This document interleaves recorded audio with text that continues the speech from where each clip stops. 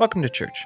This week, Pastor Nathan and Hannah are sharing how our emotions shape the perspective we have and how God gave us our emotions, but He wants us to manage them and use them to deepen our walk with Him. If you're new here, we'd love to get you connected with our community. You can message us on Facebook, Instagram, or by simply texting hello to 587-323-1199, and we will respond right back. I'm so glad you could join us today.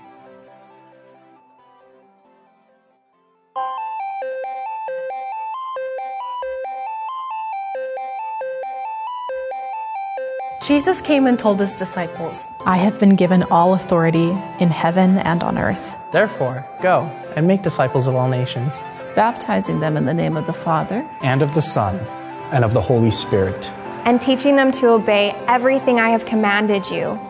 And surely I am with you always. And surely I am with you always. And surely I am with you always. To the very end of the age. To the very end of the age.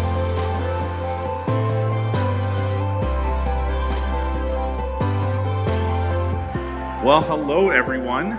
Good morning to you.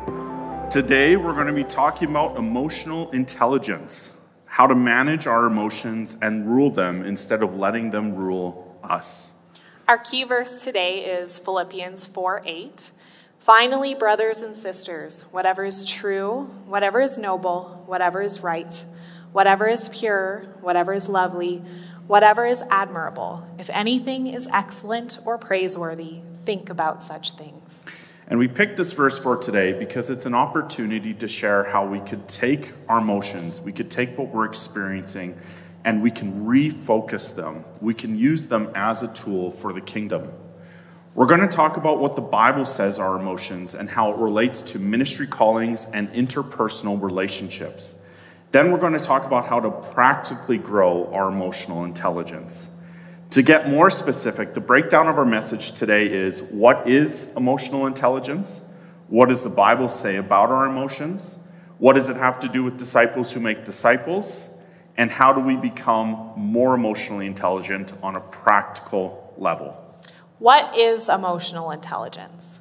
The psychological theory of emotional intelligence, or EQ, which stands for emotional quotient, was originally introduced in 1997 by two researchers, Peter Salovey and John Mayer. They defined it as, and this is a bit of a mouthful, so bear with me, the ability to perceive emotions, to access and generate emotions so as to assist thought, to understand emotions and emotional knowledge, and to reflectively regulate emotions so as to promote emotional and intellectual growth. One of the other descriptions we came across online says that emotional intelligence refers to the ability to perceive, control, and evaluate emotions. And to break it further, we like the definition of Joshua Friedman better. Joshua Friedman is a specialist on emotional intelligence, an author, and the chief executive officer of 6 Seconds, which is a nonprofit dedicated to emotional intelligence. He says that emotional intelligence is the capacity to blend thinking and feeling to make optimal decisions. It's being smarter with feelings. So from these 3 different sources and definitions, we see that emotional intelligence is not the elevation of the heart and emotions above the brain, but it's working so that your mind, will, and emotions can work together and congruently. We've all met someone who is intelligent and academically gifted, but who is incredibly weak in social skills. And then we've all met someone who is hyper-emotional and either a bit vapid or impulsive. Emotional intelligence is being able to have your emotions and your brain work together. Now, EQ is different from IQ in that as IQ can be used to predict higher academic achievements, EQ can be used to find success in social and emotional situations with yourself and others. EQ helps us to build strong relationships, make good decisions, and deal with difficult situations. One way to think about EQ is that it's part of being people smart, people savvy. Understanding and getting along with people helps us to navigate almost any area and ministry in life. In fact, some studies show that EQ is 3 times more important than IQ when it comes to being successful at work or in school. And that makes a lot of sense because if you're faced with a stressful workplace situation, like an angry boss or a disappointed client, your EQ can help you be calm, react proportionally, and to see where others around you are coming from. Emotional intelligence is commonly defined by 5 attributes. And we're going to go over these attributes more and more as we go throughout our time today. First, from what psychology defines them, and then how they apply to disciples who make disciples, and then how we can apply that on a practical level in our lives. So number 1 is self-awareness. And self-awareness is an ability to evaluate yourself, your actions, your thoughts, and emotions, and understand them as well as their effect on others. If you're highly self-aware, you can objectively evaluate yourself. You can manage your emotions, you can align your behavior with your values, and understand how others perceive you correctly. Number 2 is self-regulation. And self-regulation is the ability to control or redirect your behavior, your emotions, and thoughts to pursue long-term goals and the tendency to think before acting. Descriptors of self-regulated people include trustworthiness and integrity, comfort with uncertainty, and openness to change. And number 3 is internal motivation. So the desire to work for reasons other than money or prestige. These reasons can be external incentives, such as an inner vision of what is essential in life, joy in doing something, interest in learning, and a sense of flow that comes with being involved in activity. An internally motivated person would have a strong drive to achieve and be optimistic even in the face of failure. Number 4 is empathy. The ability to understand another person's emotional composition and treat them based on their emotional responses. And finally, number 5 is social skills. These are skills that we use to communicate and interact with other people, both verbally and non-verbally. A person who ranks higher on the social skills scale would most likely be good at managing relationships, building networks, and overseeing teams of volunteers. And like I said, we'll cover these sections a bit more later on and how they apply to disciples who make disciples and ministry specifically.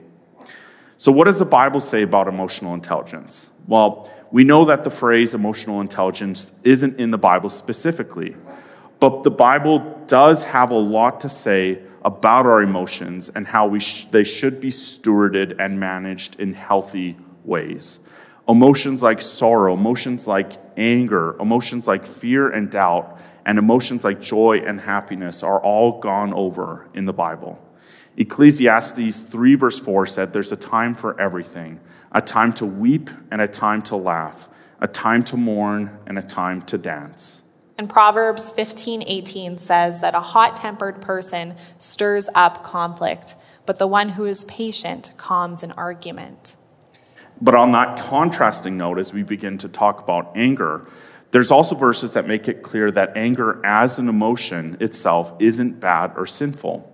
Ephesians 4 verse 26 says, "In your anger, do not sin. Do not let the sun go down on your anger." And I really like the way that the First Nations version puts it. It says, "There are times when anger is the right thing, but do not let your anger turn into rage, for it will burn like a wildfire. Work things out before the sun sets that day." Further still, the Amplified version, which is a paraphrased version of the Bible, says, "Be angry at sin, at immorality, at injustice, at ungodly behavior, yet do not sin. Do not let your anger last until the sun goes down."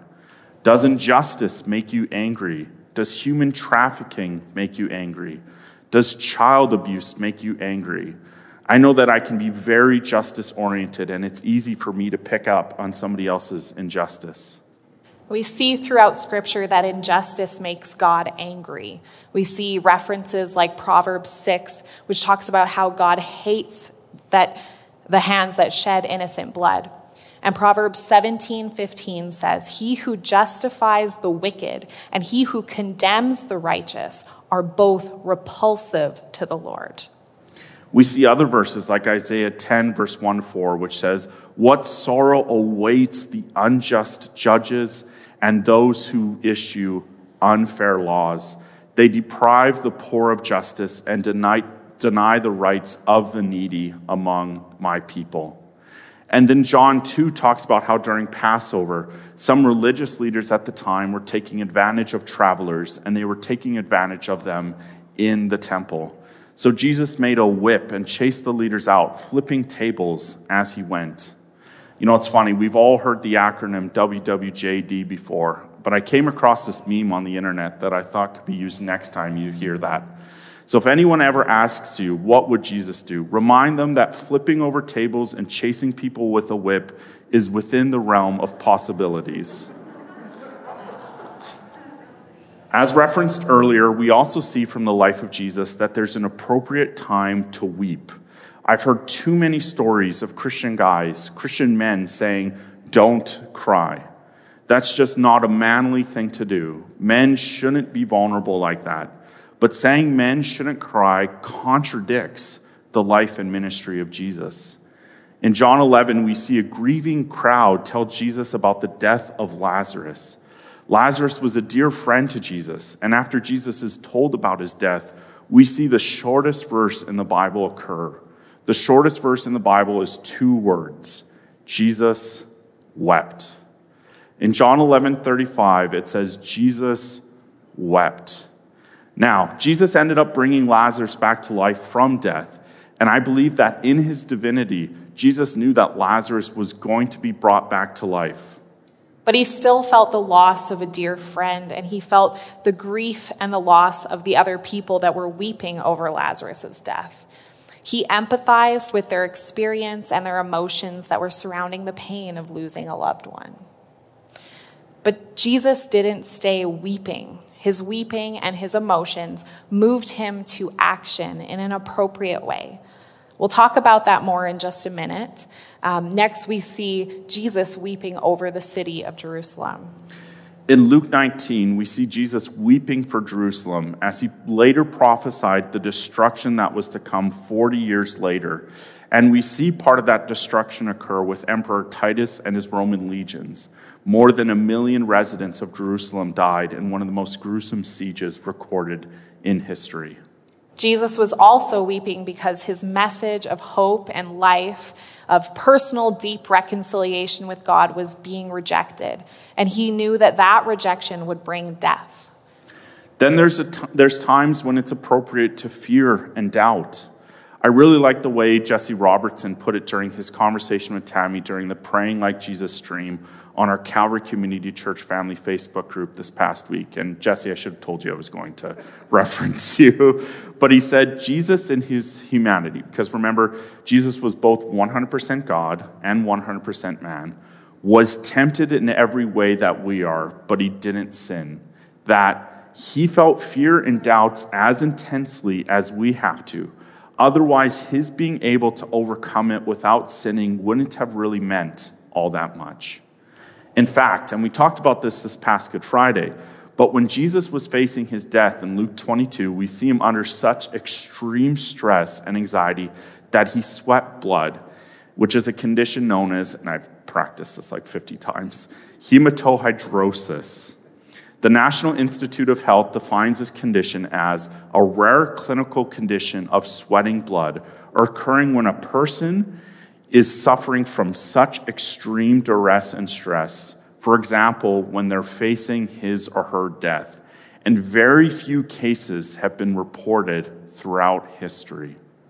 And Scripture recognizes that we deal with these emotions. The difference is that us as Christians, when we trust God, when we trust our Creator, we don't continue to allow them to hold us back. We don't continue to allow our emotions to hold us back. These emotions should produce a response in our lives. We see Jesus going through these emotions and then saying, "But not my will, but yours be done." In Psalms 34:4, which is about David living out in the wilderness, he was running for his life. And David says, "I sought the Lord and he answered me. He delivered me from all of my fears." And then Psalms 56, 3-4 says, when I am afraid, I put my trust in you. And then there's also Psalm 94:19, which says, when my anxiety was great within me, your consolation brought me joy. 1 Peter 5, verse 9 says, cast all your anxiety on him because he cares for you.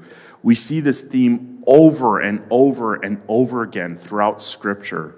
Feeling emotions like fear, doubt, anger, and anxiety, and then bringing it to God in exchange for peace, for comfort, for joy. And I like how the Message paraphrase puts Psalm 34, verse 17-29. Is anyone crying for help? God is listening, ready to rescue you. If your heart is broken, you'll find God right there. If you're kicked in the gut, he'll help you catch your breath. Disciples so often get into trouble, yet God is still there every time. So far we've gone over what emotional intelligence is defined as, and then we went over some of what the Bible has to say about our emotions and how we appropriately use them and what we do with them after. But what does it have to do with disciples who make disciples specifically? In Matthew 22, 34-40, Jesus is asking the question, what is the greatest commandment? And Jesus replied, love the Lord your God with all your heart, with all your soul, and with all of your mind. This is the first and greatest commandment. And then the second is like it. Love your neighbor as yourself. All of the law and the prophets hang on these two commandments. So how do we love the people that we're discipling? How do we relate to them, empathize with them? How do we make sure that we are guarding our hearts and minds when we're dealing with their brokenness as well as our own brokenness? Romans 12, verse 15 says, rejoice with those who rejoice and weep with those who weep. And that's what relates to what we read earlier in Ecclesiastes 3, that there's a time for everything, a time to weep and a time to laugh, a time to dance and a time to mourn. And then 2 Corinthians 1 talks about God comforting us in our pain so that we may be able to comfort those who are in pain using the comfort we received from God.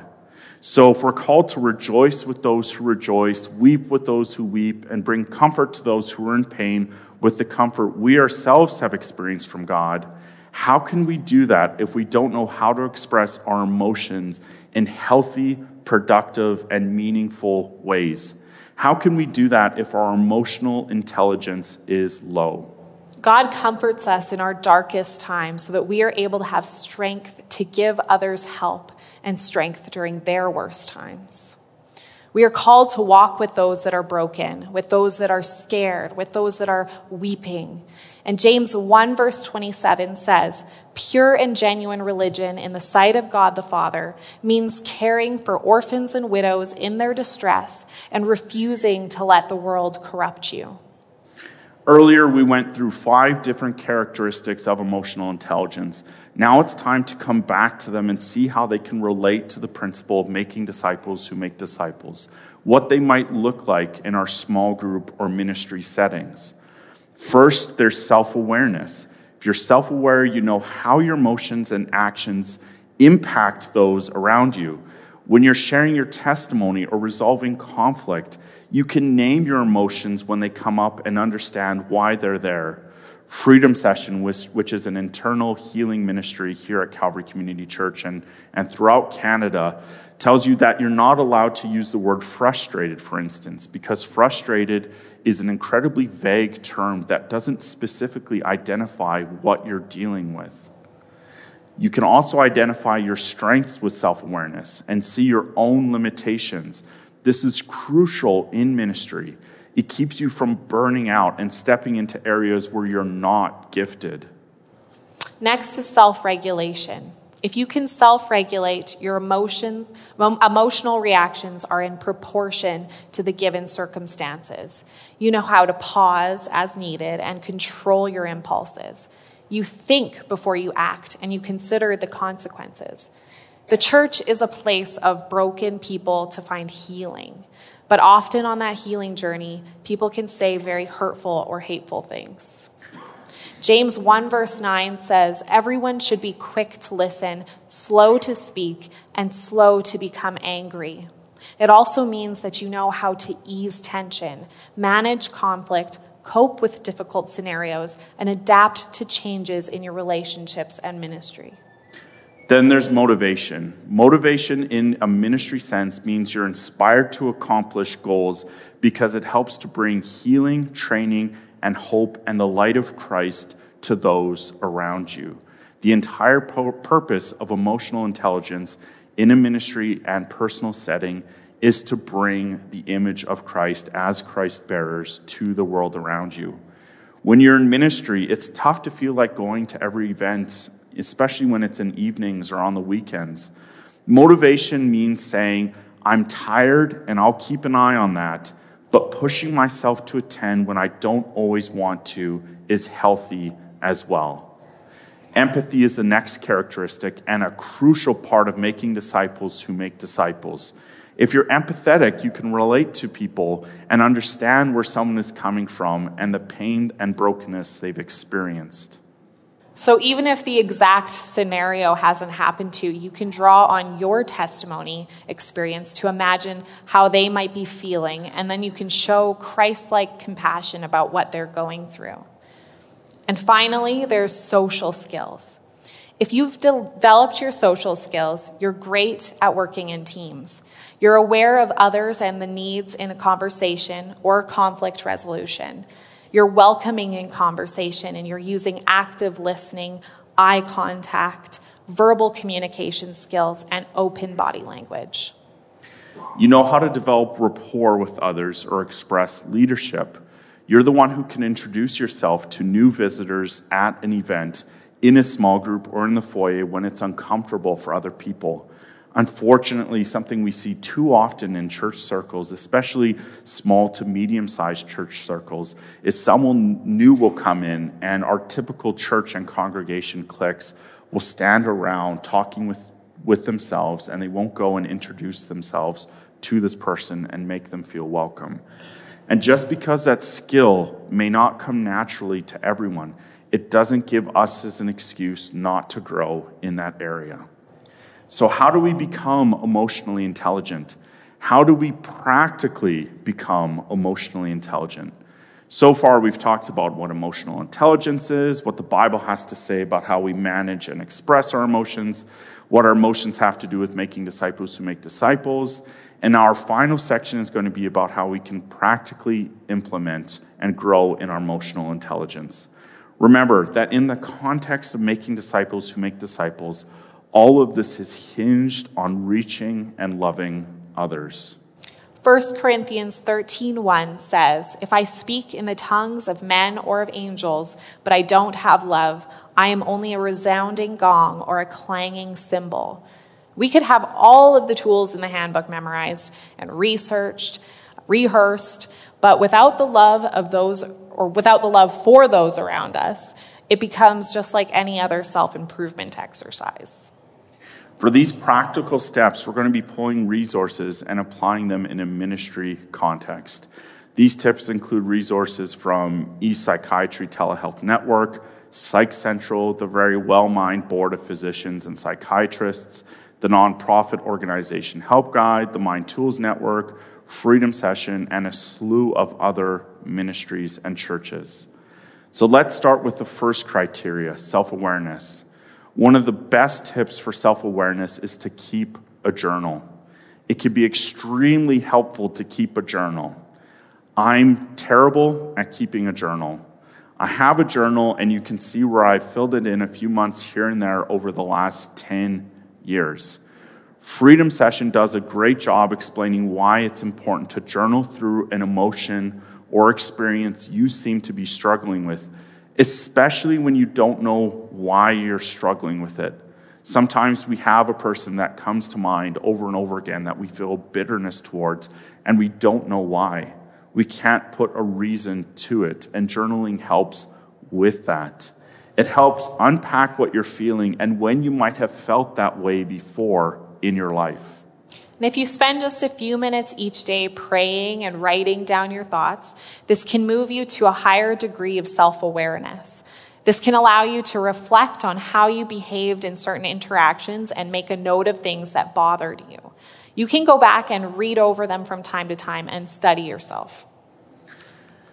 Next is self-regulation. How can you improve your ability to self-regulate? Hold yourself accountable. If you tend to blame others when something goes wrong, stop. Make a commitment to admit to your mistakes and face the hurdles, whatever they may be. When it comes to sin, it's especially important to set up accountability in your life. I've heard this with pornography, for instance, over and over again. Both men and women have tried to stop for years on their own, and it's not until they add accountability to their life that it begins to make a difference. Remember, accountability is not just sharing when you've messed up, when you've dropped the ball, but reaching out to someone when you start to feel tempted before you give into it. Practice being calm. The next time you're in a stressful situation,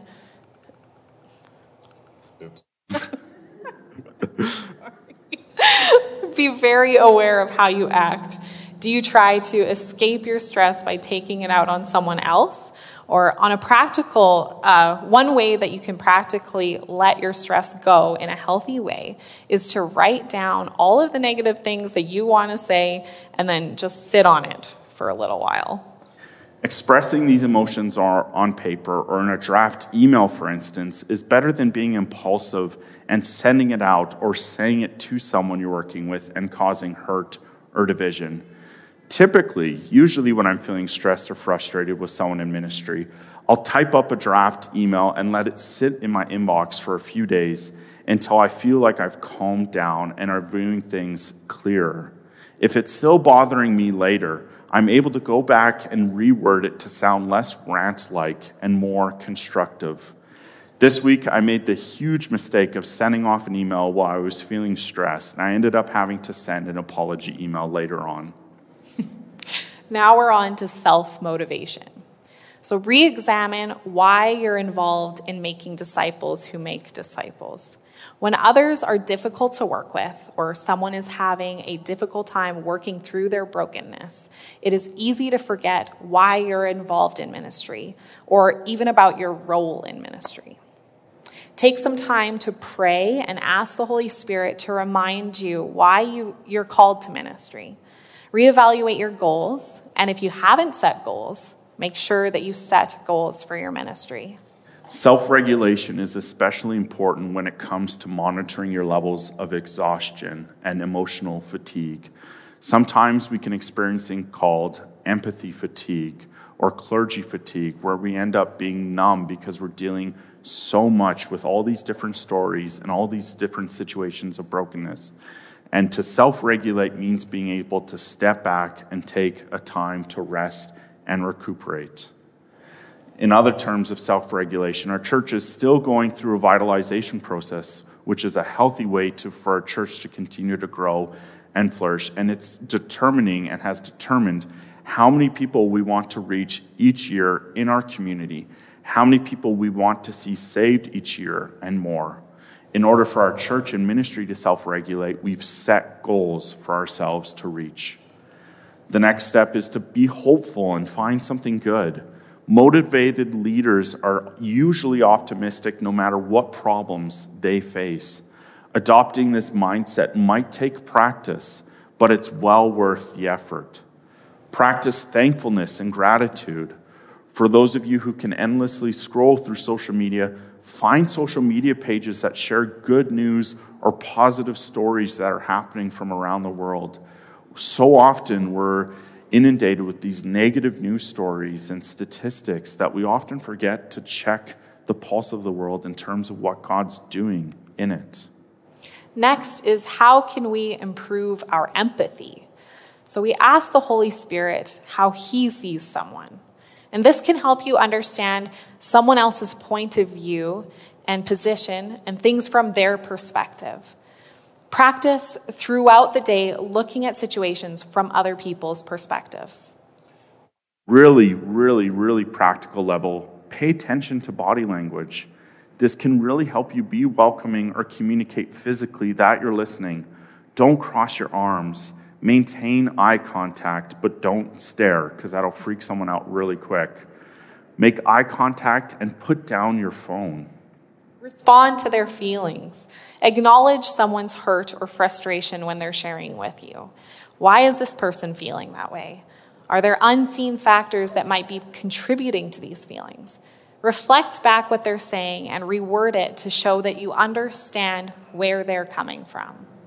For example, if you're at small group and someone has been wounded by their father in the past, and they share that they are hurt because their father didn't call them on their birthday, you could say, that's really difficult that he didn't make the effort to wish you a happy birthday.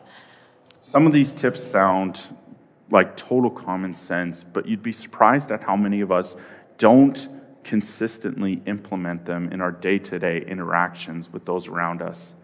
Which brings us to social skills.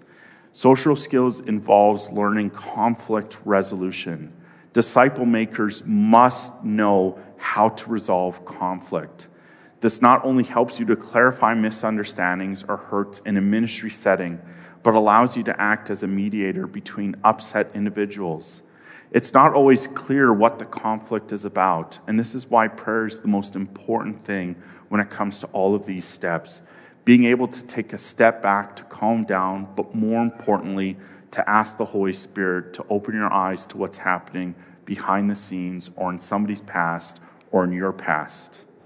Reiterate what the upset person or group is feeling. Say you understand where they're coming from and ask what could be done to fix it. Healthy compromise and middle grounds are often a great way to make sure people work together in the long run. And remember, our first response to conflict should always be prayer.